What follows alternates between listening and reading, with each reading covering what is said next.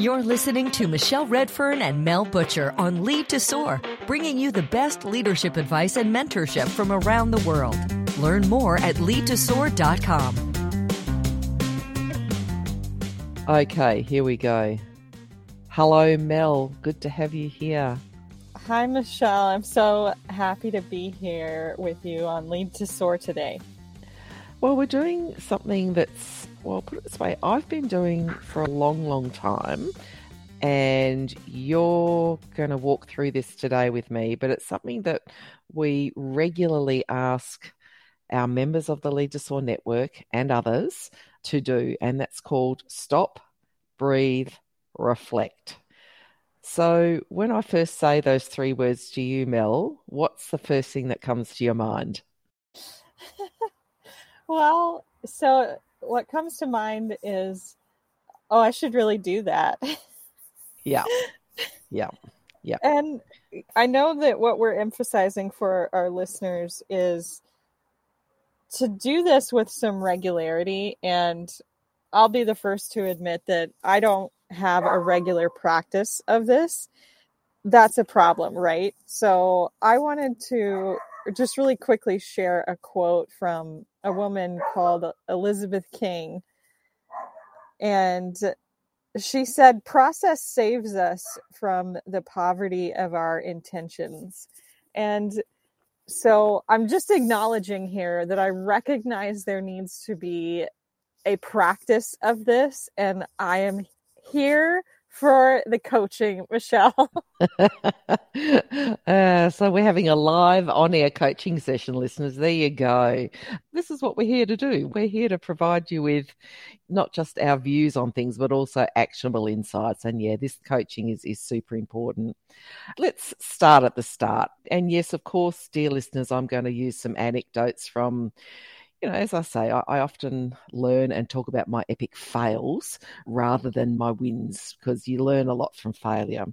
And I certainly was not a person that had built reflection or reflective practices in my day-to-day life.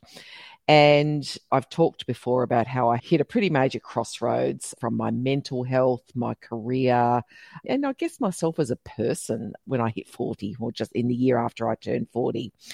And, that resulted in a whole bunch of different things. And quite honestly, it's probably why I sit here with you, Mel, and doing the work that we're doing, because I know I started that process back then. And one of those things that I learned to do was meditation.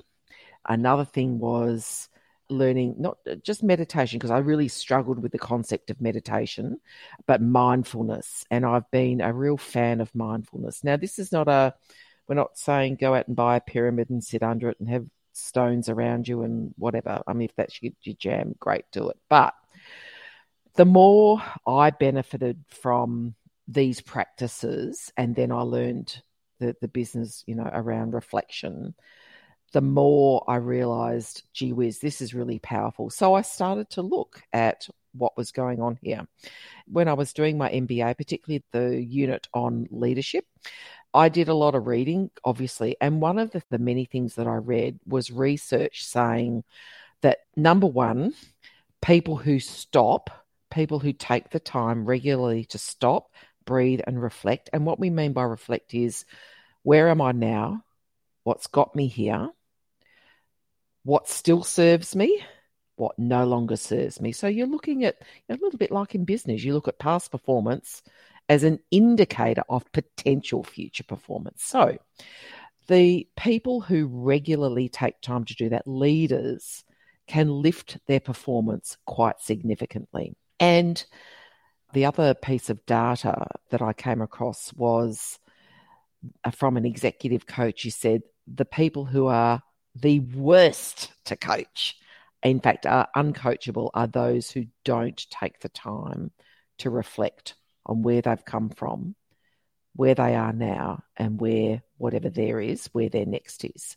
So I want to make a couple of points that this is not, as we said, sitting in a circle, holding hands, singing Kumbaya. This is about saying, how do I get off the hamster wheel to really reflect on where I am right now, where I've come from, what serves me, what no longer serves me. So This is the whole benefit of Stop, Breathe, Reflect. But it takes effort. And I agree with your quote, Mel. It's a process. So a couple of questions for you, Mel. So I've just said to you that people who reflect improve their performance. People who make a process out of reflecting improve their performance. The most successful leaders make time for reflection. So if that's the case, what's getting in the way of doing more of it or making it systematic in your life? Okay, so I want to say here that listeners, I have the benefit of seeing some of Michelle's notes. And one of the things that caught my attention in the notes on this topic is that reflection is an undervalued characteristic of leaders. And when I read that, I just thought to myself, I've never even heard reflection discussed in the context of leaders and leadership. So I want to throw that out there.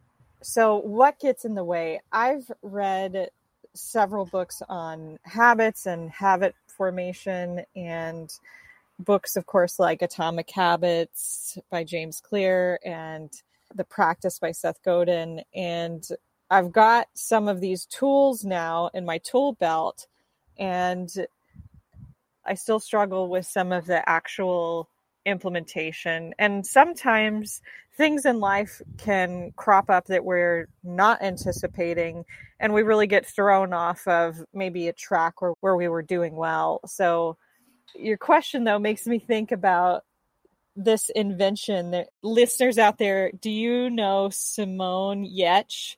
She was formerly known as the Shitty Robot Girl. She invented this wonderful device that I think you can actually go and purchase it now. And it has 365 buttons on it. They're all numbered. And when you push the button, it lights up behind it and it stays lit. And the story behind it, you can go and see her YouTube video on it. Simone wanted to develop this practice of meditation, and she needed something visual, like a physical thing that she could interact with, to kind of have that reminder, not only to do it, but also kind of tracking progress along the way. I love that story. So maybe there are other tools out there like Simone's invention that can help you when you're trying to start implement something. So what gets in the way? All kinds of things get in the way. And one of the questions that you have down here, so dear listeners, does this sound familiar? Do you catch yourself saying, I'm just too busy, but then you really can't account for what you've done at work besides go to meetings and respond to emails? Yep, sounds a little familiar. And that sounds like Michelle's previous version. Yep. So you're busy. Okay. What else gets in the way? What else gets in the way? Let me lead the witness a little bit here then. Do you know what the process is? Do you know how to reflect? For me, I believe that a lot of reflection has to happen in writing. It can. I think that's what works best for me personally. So I think my own experience, and of course the reading is, yes, the things that get in the way. I'm too busy to stop. I'm too busy to stop and reflect. And, really, is this just a bit of navel gazing? It feels a bit self-indulgent. Like, really, Michelle, really? I don't think that I'm the person who says I'm too busy. Not anymore, because I have really gotten a grasp on, as Tiffany Dufu would say, where to drop the ball, right? Yep. I think more what happens to me when it comes to the reflection specifically is I'll distract myself with something. I'll be like, well, I could just do this little chore, and then I'll do another chore, and then I'll tack something else onto it. I'll procrastinate. Yes. So barrier number 1 is busy. Barrier number 2 is potentially the process, and also finding something that works for you, because there's all different ways of reflection, as you've just said. So let's come back to the why this is so important. Listeners, I want to give you 2 elements to this. One is reflection on yourself. Who am I? Where have I come from? Where am I going to? What's got me here? What no longer serves me? What still serves me? The other thing is to lift it up to your leadership and the way you lead teams, and particularly well, we've just done a podcast on meetings, but the way we have really powerful meetings where humans get an opportunity to think together, to decide together, and building reflective process into your leadership rhythm is a very, very good thing to do. And I've got a couple of examples where I've been on very, very effective boards. Okay, listen, I want to hear this because as you're describing this, I'm just thinking about one of the consultancies I worked in where, to the point of that meetings podcast, there was a real culture of busyness, too many meetings, back-to-back meetings, invite too many people, keep people busy in these meetings. And you're not reflecting when you're on a Zoom call. You're fidgeting, you're multitasking. It's a terrible sort of way to run an organization. So I want to hear this. All right, let's do personal first. And this can be very, very easy. Number one is to commit to the process, obviously. And the process itself can be a whole bunch of different things. We're going to share some stuff towards the end. I mean, we've got a process. We actually have something that we're going to share with you to help you kick off what might work for you. So I want to be really clear, Dee listeners, that what I'm sharing with you today, the method that I use, is good for me, but you might need to find a few different methods. But you're right, Mel. Journaling or writing stuff down is very, very useful.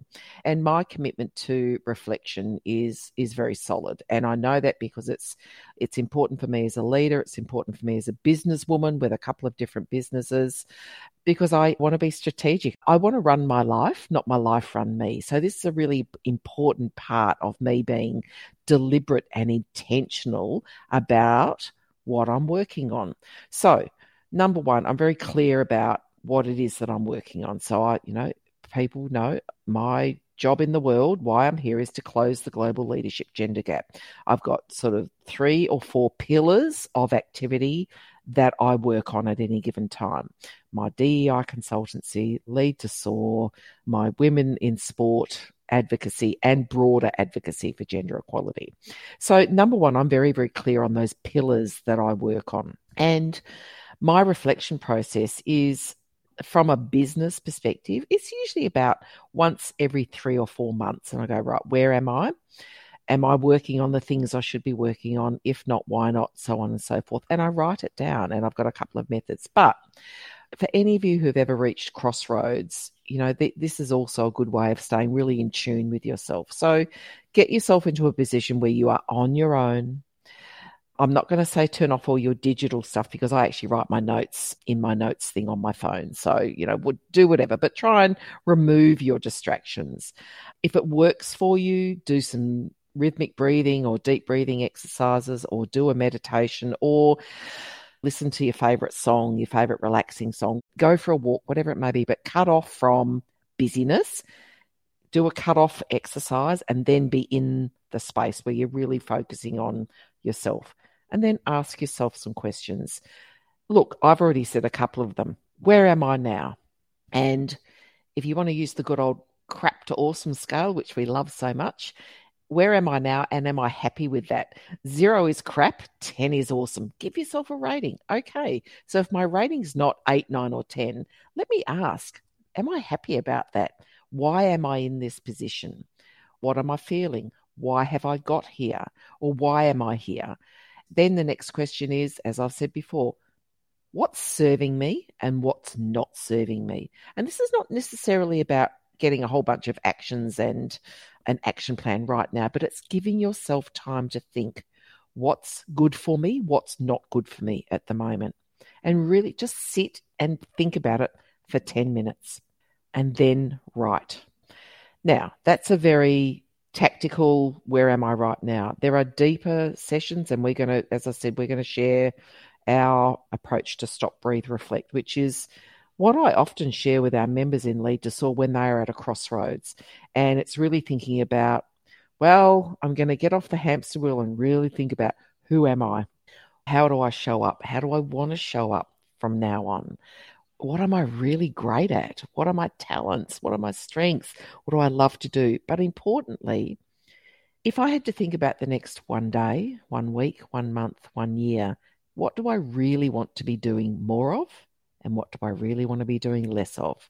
And then What am I going to do about that? So this is just thinking, but thinking with a very programmatic way, a standard set of questions that you can start to say, I'm going to ask myself these questions once a month, once a quarter, at least half yearly, please at least once a year.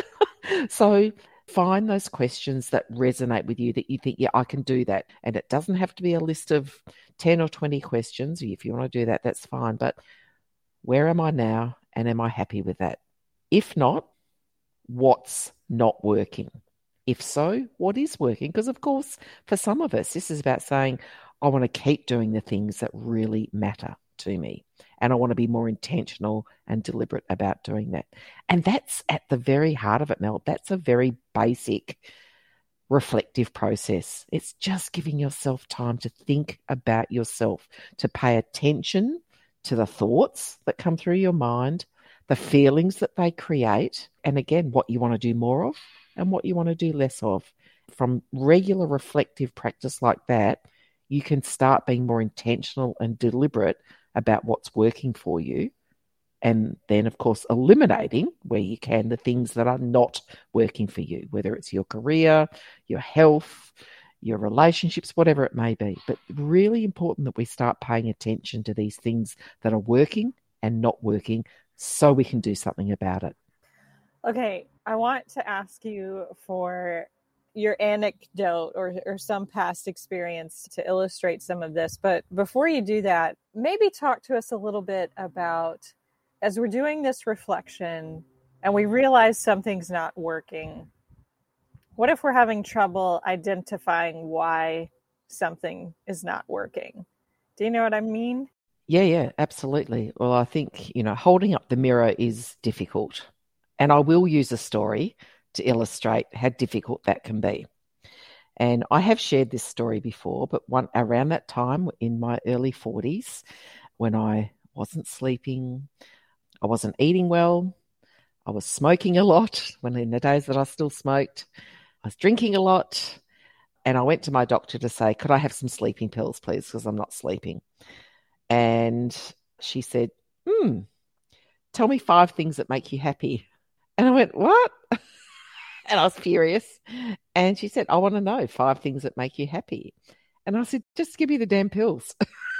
And she said, go away, write down 5 things that make you happy. I'll see you in a week.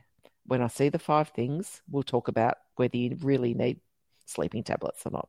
I can just imagine you.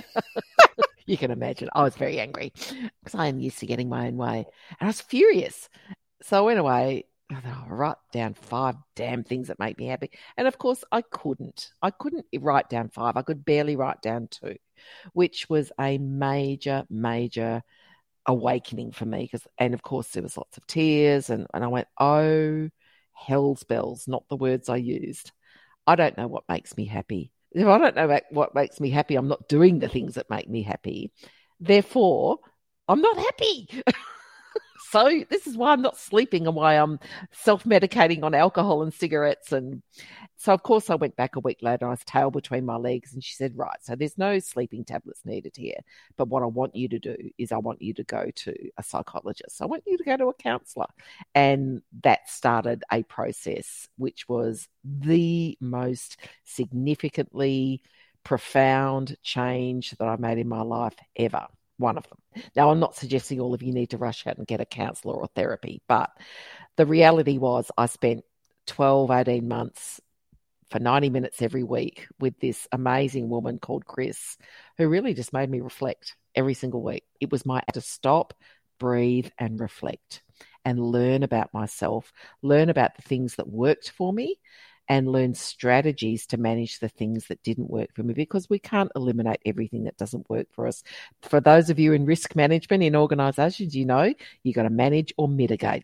And I learned how to manage and mitigate the things that do crop up and don't work for me. So that was a profound experience. I've also seen it in the workplace, Mel, and again, I think I've shared this story of a boss or 2-up boss I had. He was the managing director of our division, who used to spend at least 30 minutes to an hour every single afternoon. We worked in an open office in this amazing building in Melbourne here called the Rialto Towers, and all glass windows. At the time, it was the tallest building in Melbourne. And he used to spend the afternoon, this 30 minutes to an hour, with his back to everyone, just gazing out the glass windows. And everyone knew you didn't go near this person during that time. And I was eventually brave enough to say to my boss, well, yeah, what's going on here? He's not very busy. What's he doing? He said, Michelle, that's his time to think.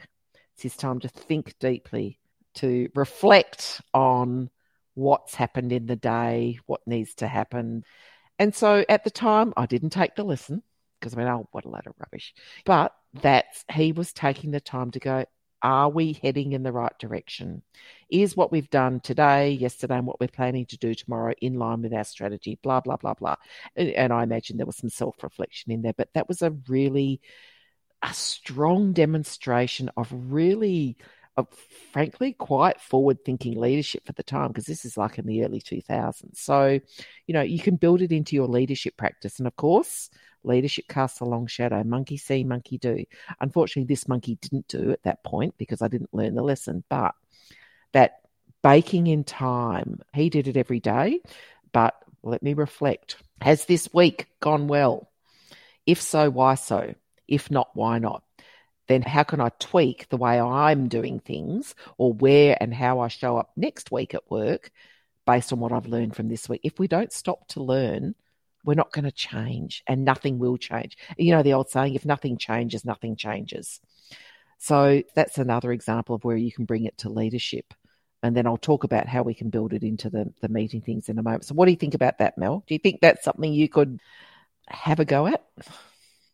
Oh, yeah. I'm going to have a go.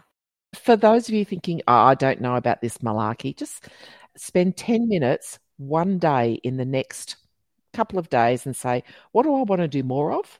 What do I want to do less of? And just allow yourself to think that, and then write. You don't have to do anything about it straight away, but just build that practice in. And I can guarantee you at some point, if you're committed to it, answers will start to come to you. And sometimes our answers come to us in our own behaviours that suddenly start to mirror what we want to do more of and what we want to do less of. You'll find yourself saying, I'm not going to go to that thing because it doesn't serve me. I am going to show up for this thing because it does serve me and my goals. So less of, more of.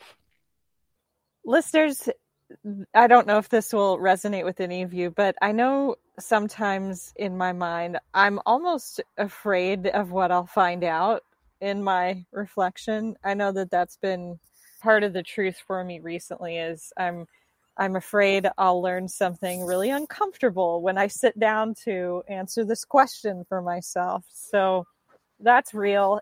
And I'm still going to, with Michelle's encouragement, I'm going to take up the courage to answer some of those tough questions anyway. Mel, the truth is you will find some uncomfortable truths. And again, an uncomfortable truth that I surfaced was I was a corporate person.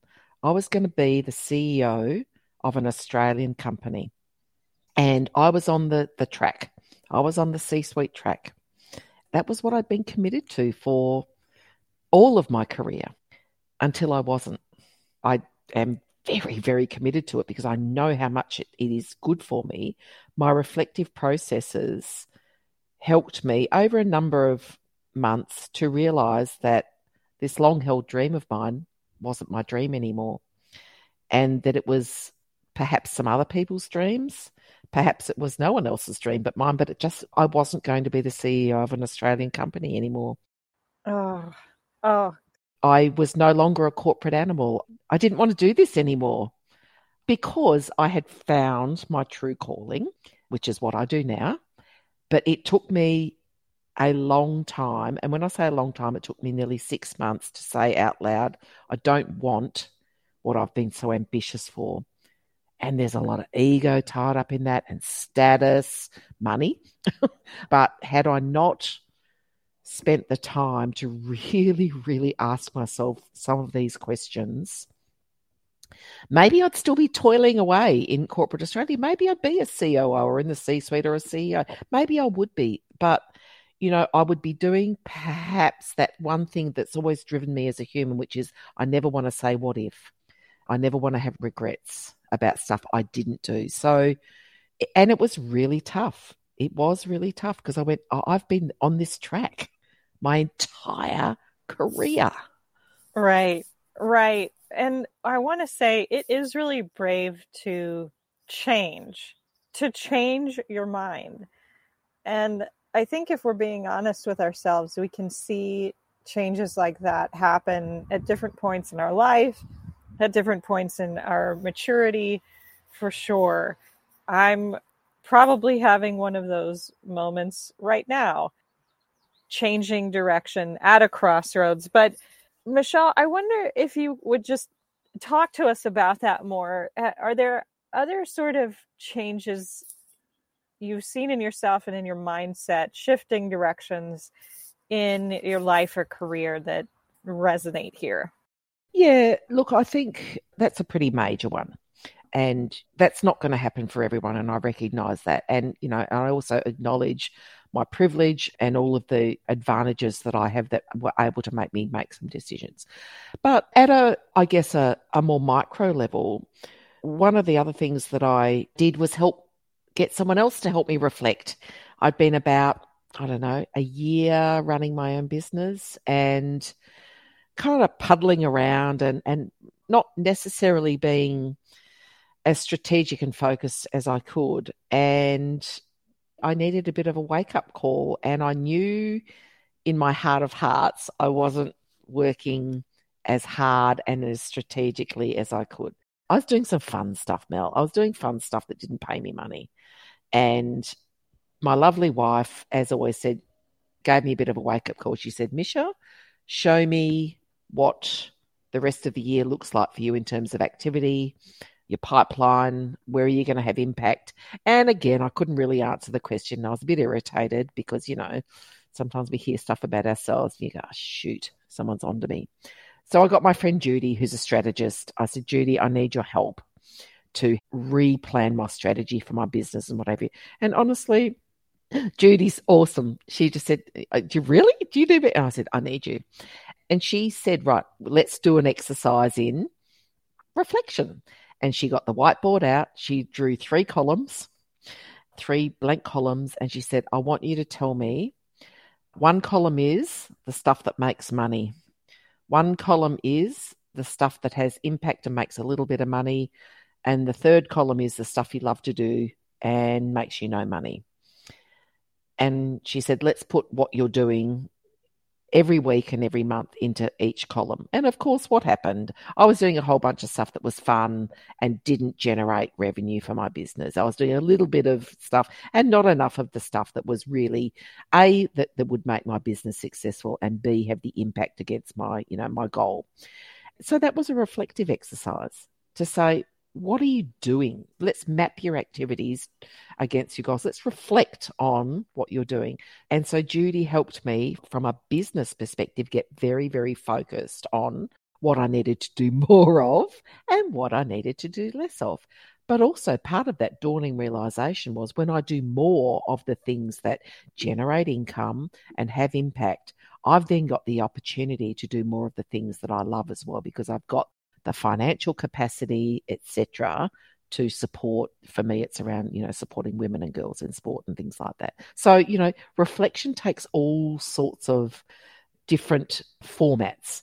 But the reality is you've got to stop, take a breath, a number of breaths, then reflect. That stop, be deliberate, stop, get off the hamster wheel, do some breathing, now reflect. Where am I? Where do I want to go? Where have I come from? What still serves me? What no longer serves me? And what am I going to do about that? It's as simple as that. As I said, we've got lots of different questions that, you find the thing that works for you.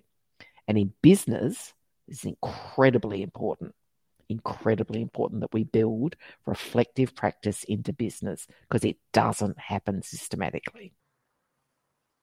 This reminds me of, I'm going to get the quote off a little bit, but it reminds me of a little cartoon that someone is asking the enlightened one, I don't have 10 minutes to meditate. What should I do? And the enlightened one responds, well, then you should probably meditate for an hour. Yeah.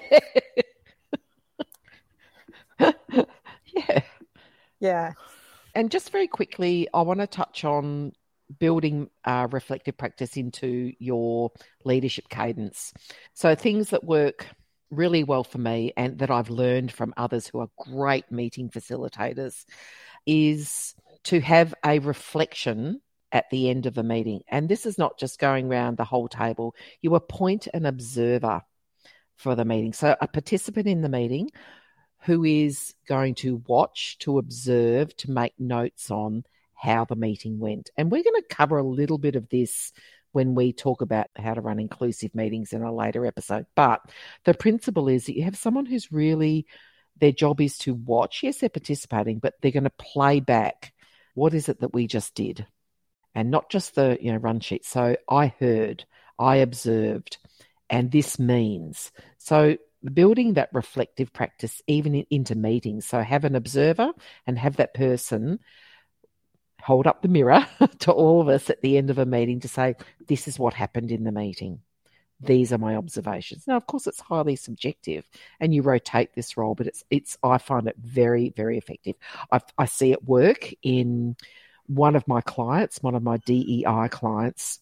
They have an observer and someone who does the reflection at the end of every group diversity council meeting every month. It's super effective, and I find really interesting, different styles, and people do it different ways, but you often pick up a nugget. You think, oh, yes, I hadn't really paid attention to that, but gee, yes, that was a really good thing.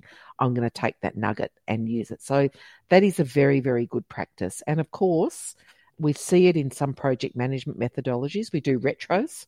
We do a reflective process to say what worked and what didn't work. And how do we change our approach for the next project or the next initiative so that we don't do what didn't work and we do more of what did work. The retro, the reflective, whatever you want to call it. Let's stop, breathe and reflect, not just keep hurtling from one thing to the next thing to the next thing. This is where reflective practice is super, super important. And we've got a couple of resources for listeners. Can you tell us about those? Yes. So I have one to help you start. It's called, quite simply, Stop, Breathe, Reflect. We'll share that. And it's a practical guide to self-reflection. It gives a little blurb about why this is important and how to get ready to reflect, and then some suggested questions. And some of this is about some of this deep stuff, but again, pick the questions that make sense to you or potentially will help you answer the questions that you're pondering. The other thing is our life audit tool.